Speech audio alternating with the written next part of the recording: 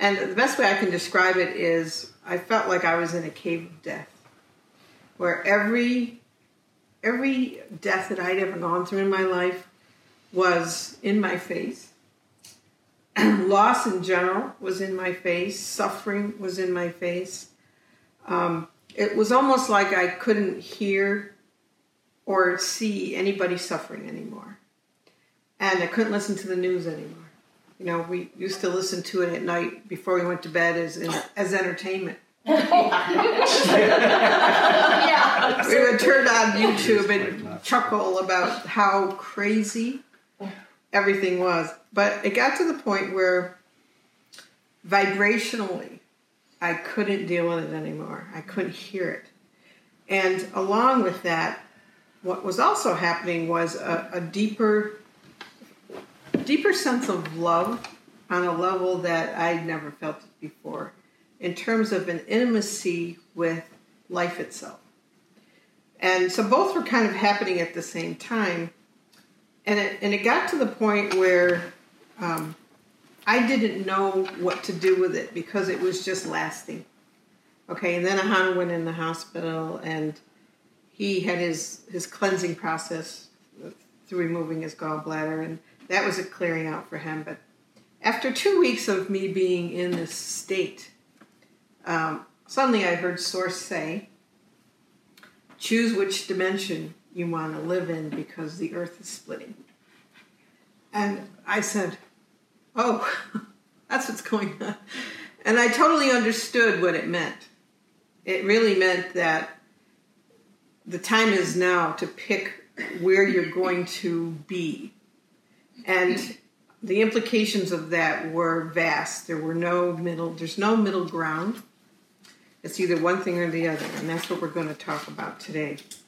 Which reality or dimension you want to be in, because it isn't like how we used to sit here and manifest and say, well, this is what we want for our future, so we're going to create this. This isn't what's happening now. What's happening is we're being asked to totally shift into a new paradigm, and I'm not calling it the fifth dimension. I'm not calling it anything like that. So I sat with that for a while, and then Source started giving me little pieces of the implications of that. And then that's what we're going to go over today. What are the implications? You know, we did this workshop in Ireland, and after we got back, Source said, now I'm going to give you part 2.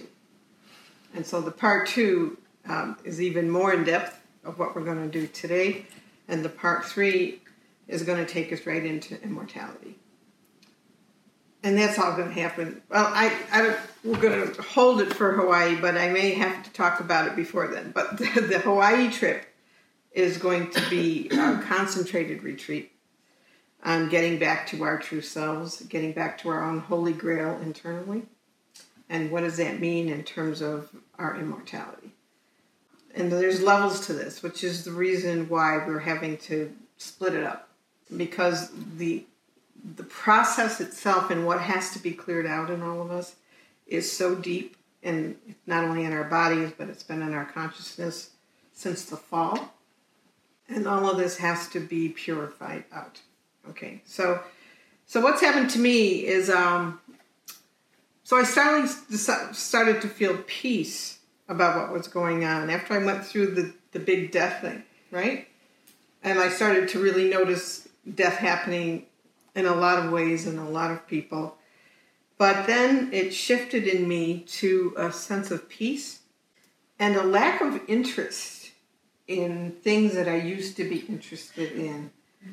Because during this process, my belief systems were being completely disassembled. And I mean every belief. Every teaching I ever learned, every belief I had in myself.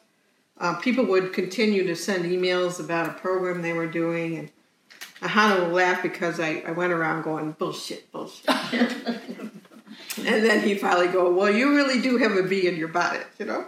But I had no tolerance anymore for anybody's teachings on the level of the old world. Anything that still had to do with the paradigm that we've all been in and a continuation of that on any level, I could no longer adhere to, or be a part of. So along with that too is I've got very discriminatory about what I'm going to do with my time and who I'm going to share my time with, and being able to tell too who's sincere, who's not sincere, who has an agenda and who it doesn't. And that's not really is a judgment, it's just a knowing. And along with that, the desire to, simplify my life in a lot of ways.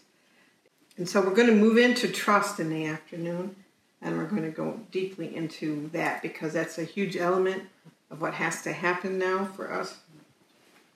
So that's my story thus far, okay?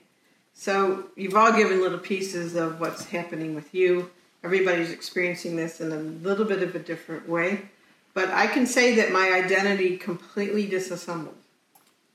And that's a big part in and of itself, is what your identity really is and how we've made up identities for ourselves throughout the course of our lives. And all of it was collapsing for me. I said to Ahanu, I know nothing anymore. I don't know who I am. I don't know what I'm doing. I don't know where I'm going. But it was just all taken away. It was sudden. So I have a feeling that the big blood moon that we all experienced in January magnified the whole process. And I'm not usually affected by moons like that, but that was a very powerful moon in terms of triggering this process. So at times I'd say to Ahanu, well, am I crazy? Am I losing my mind? But if it wasn't for the fact that so many people were saying, hey, I'm going through the same thing, or very confused about what's happening to them, that, okay, I thought, well, I'm not crazy. And you'll laugh at this part. My idea of where Source is taking us in terms of eternal life. The other night I was upstairs and I love to play online Scrabble. So I had the question in my mind before I played the game, like, okay, I'm right, Source, in terms of the eternal life thing. And so the computer shuffles the little letters and what are my words? What are my letters? They spelled out eternal on the computer. It's like, okay.